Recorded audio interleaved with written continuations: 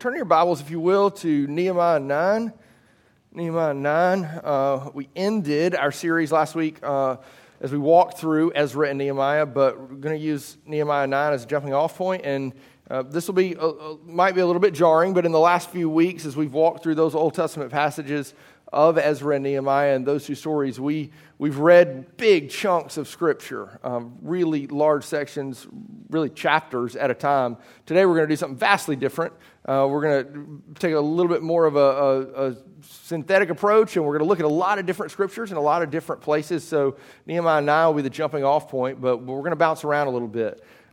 Look, I think as we walk out of this series, to be able to sing together, how great thou art, this sounds like Nehemiah. It sounds like the way he describes his God, who is, and he would use this phrase consistently, great and awesome. You look to that passage in Nehemiah 4, and the people are alongside Nehemiah, and they're building the wall, and in the midst of the opposition that comes to them, he says, remember your God who is great and awesome. And we sing that with Nehemiah today. There's a deep connection between ourselves and these people that live in the Old Testament, in these times that seem so foreign to you and I. Here's what I'd like to do today. I'd like to pose this question. How many of you have a hard time reading with and perhaps engaging at times the Old Testament? Challenging, right? It's really, really challenging. And it's not just agrarian society, and it's not just that, hey, this was a long time ago. Some of the concepts, some of the things that we found there, even as we've walked through Ezra and Nehemiah together, it's just different than the day-to-day that I think you and I experience, especially as a part of what we know about the New Covenant. But today, I just want to be very clear, and this is, I think, formative in the life of our church to be able to say this. For as long as I can remember, we've read passages of Old Testament Scripture in the summer at Double Oak.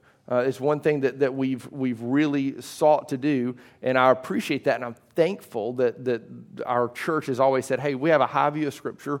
We value and love and cherish and will always consider the whole counsel of God. We're going to look at all the Scriptures. But in the midst of that, I think there's often seasons where we just say, hey, I'm going to read the Old Testament for now, and then we just kind of get back away from it. Anybody feel a lot more comfortable in your quiet time, in your devotion, and as you seek the Lord in the New Testament? I would imagine that it's most of us, right? Well, if that's the case, if we've got a new covenant, and we've seen all of these promises that we've been singing about week after week being fulfilled in Jesus Christ, why do we read the Old Testament?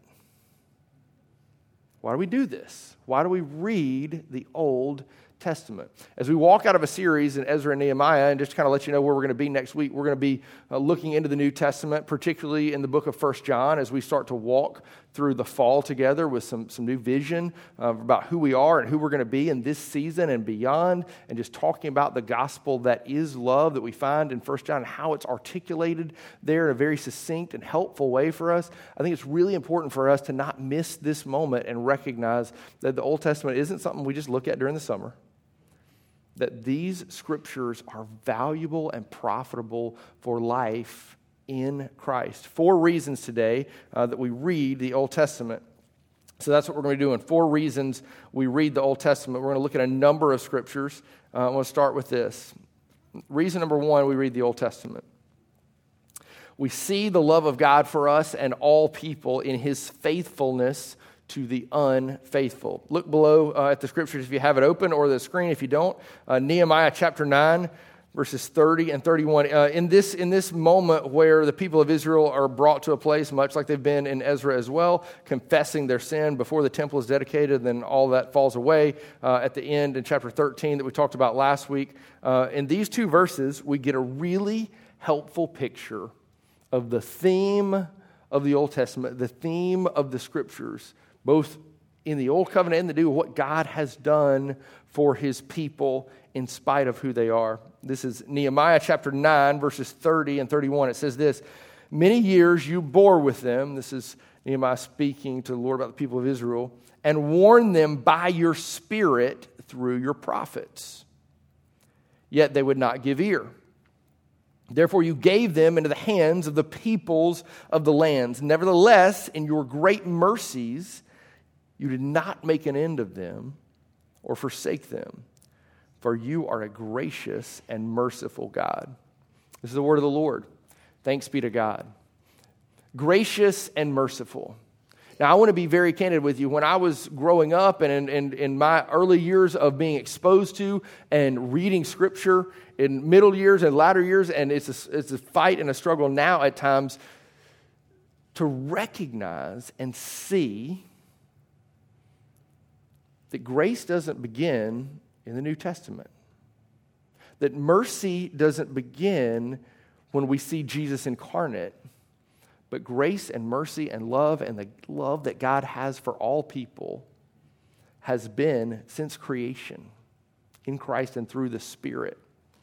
How many of you read the Old Testament and struggle to see these things? I struggle to see grace. I struggle to see mercy. I feel like it's wrath. I feel like it's law. I feel like it's all of these things that must be done. And yet we'll find out today that in the Old Testament that at the heart of God is love.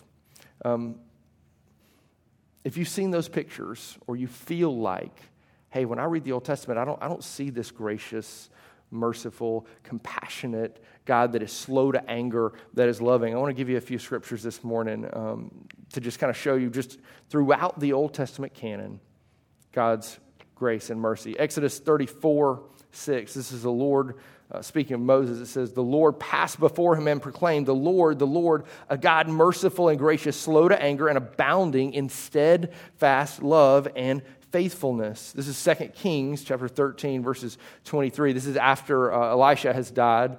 It says this, but the Lord was gracious to them and had compassion on them, and he turned toward them because of the covenant with Abraham, Isaac, and Jacob, and would not destroy them, nor has he cast them from his presence until now. This is 2 Chronicles chapter 30 and verse 9. For if you return to the Lord, your brothers and your children will find compassion with their captors and return to this land. For the Lord your God is gracious and merciful and will not turn away his face from you if you return to him. This is the word of the Lord. Thanks be to God. Here's the incredible, exciting thing that we come to find when we dive in, when we read the Old Testament. We see God to be gracious and loving and merciful, and all of those things that we find in Christ are not absent there, they are present there.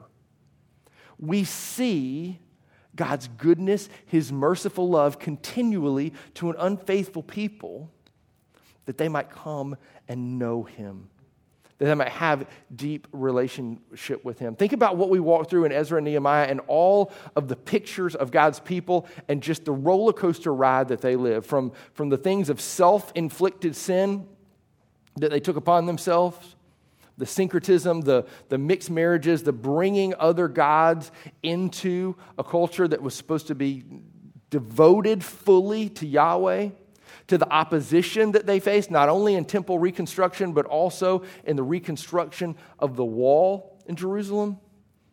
In all of those things, we still find a God who does not forsake his people.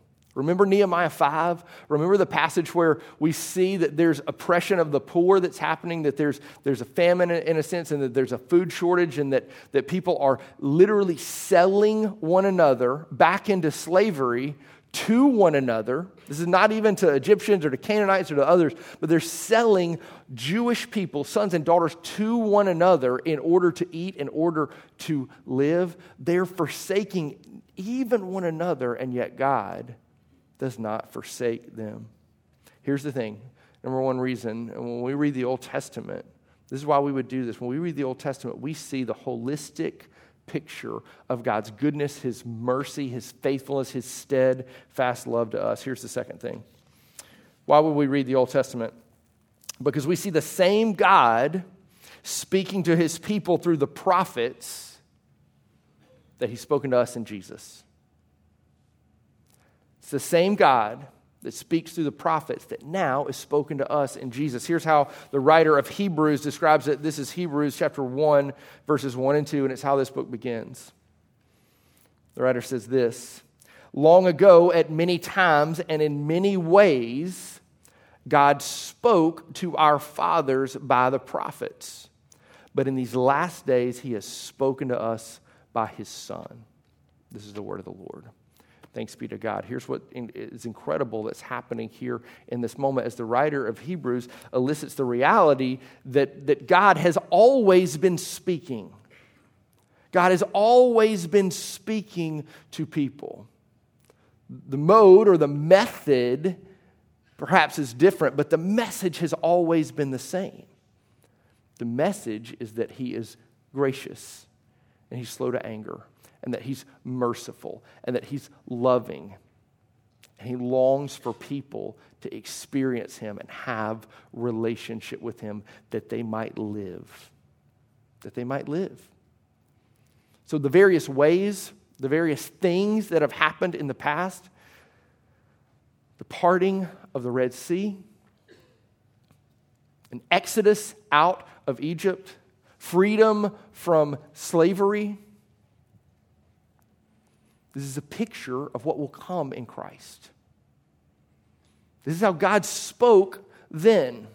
God speaks through the prophets, and as Nehemiah said in chapter 9 and verses 30 and 31, through his Spirit, it's by God's Spirit that God communicated with his people, that gave his message of love and goodness to his people through the very prophets.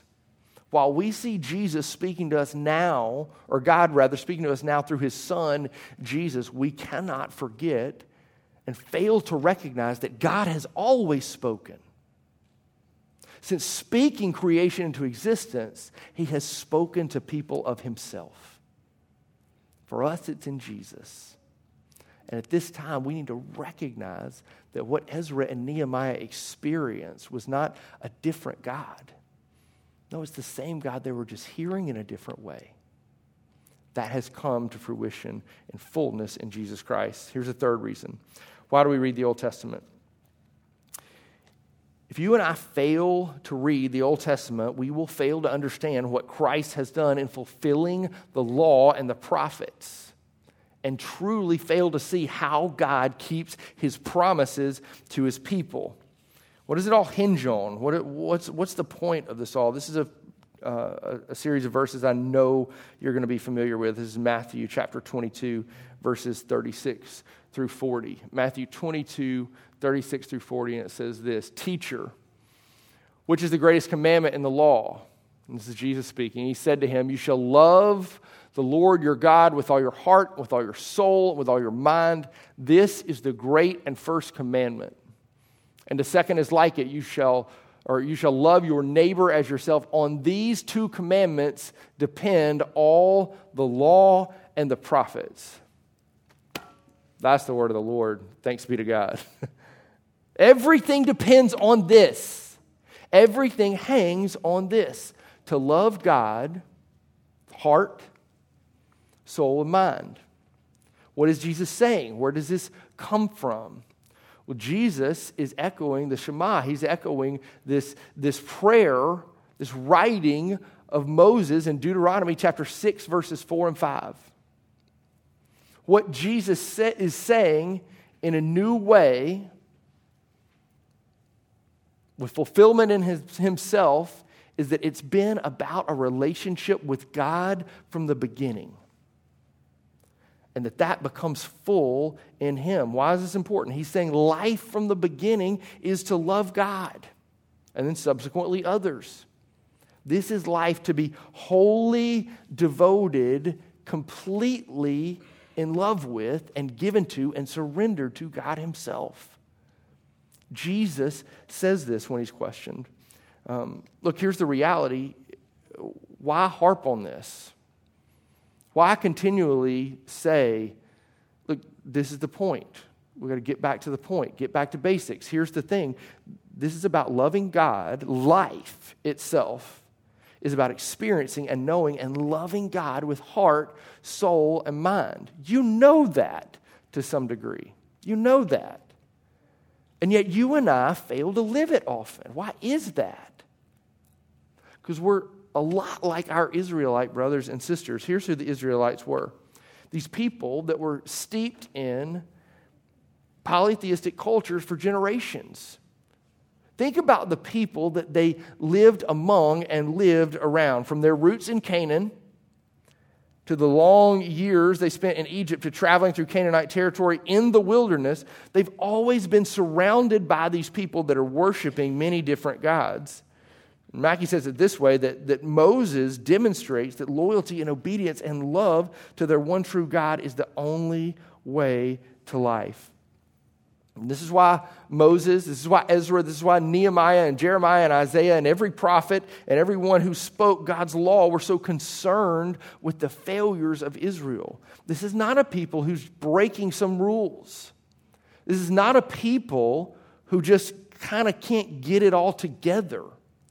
This is a people who's failing to love the God that loves them, who's failing to be completely devoted. And this is how Jesus fulfills the law and the prophets. All that God has said in the Old Testament is pointing to covenant fulfillment in Jesus Christ as the only one who could love God with heart, soul, and mind. This is what Ezra is pointing to in his reading of the law, the teaching. Everything centers back toward these marriages that are dissolved that we see in Ezra chapter 10 and in Nehemiah chapter 13. These things are happening because there's spiritual adultery taking place. They're failing to love God with heart, soul, and mind. When we look to the Old Testament scriptures, we see that Jesus has done this. This is how Jesus proclaims himself in John chapter 5. John chapter 5, he says this, "You search the scriptures because you think that in them you have eternal life, and it is they that bear witness about me. Yet you refuse to come to me that you may have life. I do not receive glory from people, but I know that you do not have the love of God within you. I have come in my Father's name, and you do not receive me. If another comes in his own name, you will receive him. How can you believe when you receive glory from one another and do not seek the glory that comes from the only God? Do not think that I will accuse you to the Father. There is one who accuses you, Moses, on whom you have set your hope. For if you believed Moses, you would believe me, for he wrote of me. But if you do not believe his writings, how will you believe my words?" Is the word of the Lord. Thanks be to God. Here's what Jesus is doing in this moment to the Pharisees and those that have come to him on the heels of a miraculous healing and are questioning his ministry and his life and his teaching and all that he's doing. Jesus plainly says to them, you come to the scriptures because you think in them you have life. They're treating the scriptures, these particular sects and sets of Jews that are living the very letter of the law. They're keeping commands far and above even what God's word in and of itself requires. They're living these lives of optic righteousness. They're doing all the right things, and yet they miss the point that this is written of Jesus. That the life is in him, not in the things that they do. And the things that they do should flow out of that Shema, that Deuteronomy 6, that what Jesus praised, that love of loving God with heart and with soul and with mind. The scriptures bear witness about Jesus. Look at what he says in verse 46 as well. For if you believe Moses, you would believe me, for he wrote of me. It is Moses that writes of God himself in the person of Jesus Christ. And then let's look at Matthew chapter 5, verses 17 and 18. Something I think is really, really helpful to kind of draw at this point a little more. This is what Jesus says in Matthew 5. "Do not think that I have come to abolish the law or the prophets. I have not come to abolish them, but to fulfill them. For truly I say to you, until heaven and earth pass away, not an iota, not a dot will pass from the law until all is accomplished." That's the word of the Lord. And thanks be to God for what he's accomplished, what Jesus has accomplished in his life, death, and resurrection. In his life, he fulfills the very law, the very prophets. He fulfills this that everything hinges upon, loving God with all of oneself and loving neighbor. Jesus does this for us. When we read the Old Testament, we see Jesus as one who has fulfilled the law and the prophets and who points us to God keeping his promises. And fourth and finally, why do we read the Old Testament? This is incredibly important for us to see. We read the Old Testament so that we can look in the mirror. We read the Old Testament so that we have a very clear picture of who God is and who we are not. We read the Old Testament so that we can see ourselves as sinners who have failed to keep the law, but are offered new life in Jesus Christ. This is Romans chapter 3, verses 20 through 26. You're going to be really, really familiar with verse 23, but placing it in context and just looking at what Paul is writing and what he's saying, this is what he says: "For by works of the law, no human being will be justified in his sight." That's in God's sight. "Since through the law comes the knowledge of sin." The law reveals our sin. "But now the righteousness of God has been manifested apart from the law. Although the law and the prophets bear witness to it, the righteousness of God through faith in Jesus Christ for all who believe." So the law and the prophets bear witness to this righteousness, this trusting in Jesus and faith. And it says this: "For there is no distinction, for all have sinned and fall short of the glory of God." In verse 24, "And are justified by his grace as a gift through the redemption that is in Christ Jesus, whom God put forward as propitiation by his blood to be received by faith. This was to show God's righteousness, because in his divine forbearance he had passed over former sins. It was to show his righteousness at the present time, so that he might be just and the justifier of the one who has faith in Jesus." Amen? This is the word of the Lord. Thanks be to God. This is the gospel. This is the gospel of Jesus Christ. This is the good news. And there's something underneath this good news, in this proclamation, in this place, that helps us to see who we are and who God is, and the deep love, that gracious, merciful, steadfast, compassionate, pursuing love that he has for us. And how the Old Testament scriptures point to him. Somebody much smarter than me says it this way. Now, there's a massive assumption underneath this gospel, the gospel that we just read together. And the assumption is this: there is law. The creator of the universe has revealed his will, and it is law. And when it is not done, there's real guilt and real condemnation and real punishment.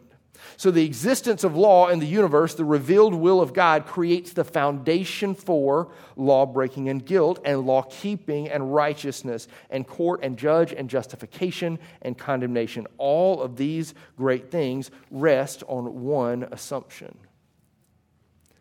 that there is law. That there's law.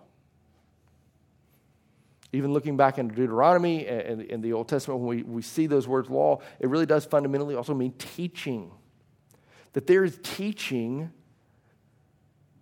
that the prophets, that those who read the law, that these who have led God's people, these Abrahams, these Isaacs, these Moses, these Aarons, these Ezras and Nehemiahs, there's teaching about what life is. And life is to know God, to have eternal life through Jesus Christ. When we read the Old Testament together, we get to look in the mirror, and we get to see pictures, or images rather, of people who are struggling to depend. They're struggling to believe in, they're struggling to trust in the God who has promised that all things will work to the good. They're struggling to believe that. They see it dimly. They don't see it as fully as you and I see it. There's a famous guy who says it like this, that that in the Old Testament, the gospel is a bud. And then in the New Testament, it's full flower. We see everything come alive.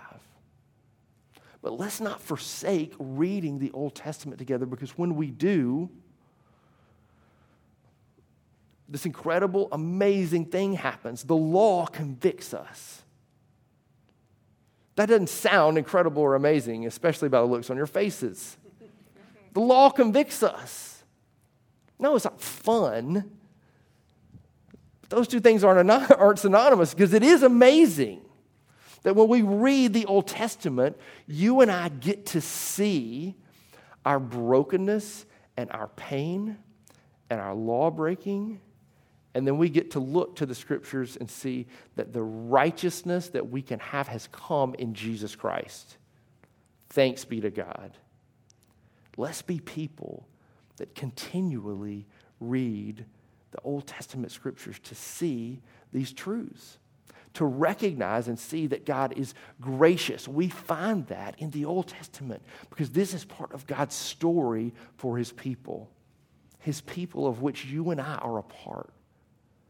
So let's read and seek to read and commit to read the Old Testament together to see God's love for His people, to see that the same God that was speaking then through the prophets has spoken now in Jesus Christ, to see that Christ has fulfilled the law and the prophets. He has kept God's promises, and for us to see who we are as promise breakers and to see Jesus Christ as the promise keeper. Amen? This is good reason for us to read that word. So here's what I'd like for us to do as we kind of draw to a close today. And you're shocked. I know you are, because you're like, this is way short. And it is, but it's intentional because I want us to spend some time this morning as we're led in worship and we sing about very clearly the promises that God has fulfilled in Jesus Christ. As we do that, I'd love to take a few moments, even just Pax instrumentally, and just allow everyone, all of us in here, to think upon this God that we've seen, particularly in Ezra and Nehemiah of recent, but in the Old Testament, bringing everything to come to fruition in Jesus Christ. We've sung this song, we've dwelt upon these words for weeks and weeks and weeks. We've sung this song called Promises. And we have sought to meditate on with one another what it means to trust in the promises of God. Because I think you find yourself today, like I do, in either one of two places. One of which is that, hey, I'm trusting in God's promises. I've seen these things come and happen and take place, and they've come to fruition. Or, hey, I'm struggling to believe in God's promise. And my life is in a very challenging place. That Paul can write in 2 Corinthians that there are light and momentary pains and afflictions. And for what you're walking through right now, it may not feel light and momentary. It might feel heavy and permanent. But the delight and the picture that we get in the Old Testament and what we see is God continually pursue and be faithful to His people. You need to know that God has given His Son for you. He so deeply loved you. Here's what that steadfast love, that mercy, that graciousness looks like, that He gave His only Son, that you and I could believe in Him and experience eternal life. That we could trust and experience and know this God that's created us and loved us with this steadfast love that we can't fathom, that we can't imagine. And the beautiful opportunity that we have this morning is to look back to a people that say, hey, I don't see everything in front of me. I don't see everything in front of me. We're not that different than them today. We don't see everything that's in front of us.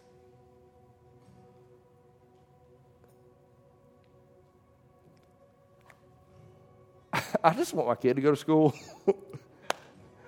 I just want my kid to go to school, and experience the opportunity to know other children and to be educated and to socially develop and have fun. And of course, we love our children and we want to keep them safe and we want to take care of them. There's all kinds of stuff where I'm like, God, what is happening? What are we doing? Where are we? What in the world is going on out there? There's just one thing that we can do is we can look back to the past and these people who saw with their own eyes. This is what we'll see in 1 John next week, who saw with their own eyes this good God, this God whose hand was upon them in the midst of stuff that is wild and crazy and attack and pain and all the stuff they walked through. God's faithful. He's faithful and he keeps his promises. My hope would be that as we've walked out of Ezra and Nehemiah, that we could dialogue with one another, that we could recognize and see that this God is great and awesome, and he's deeply loved us, no matter where we find ourselves this week or next week or the week after. He will be faithful to us. He's been faithful to us in Jesus Christ. Let's just take a few moments, and if you're willing, would you just bow your head and close your eyes and just think through the ways God has kept his promises to you. How he's revealed his goodness, his awesomeness, his gracious love to you.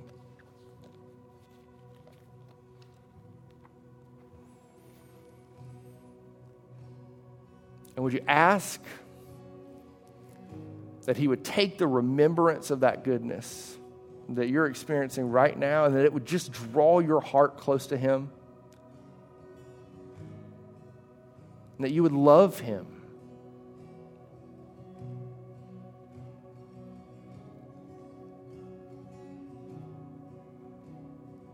With heart and soul and mind.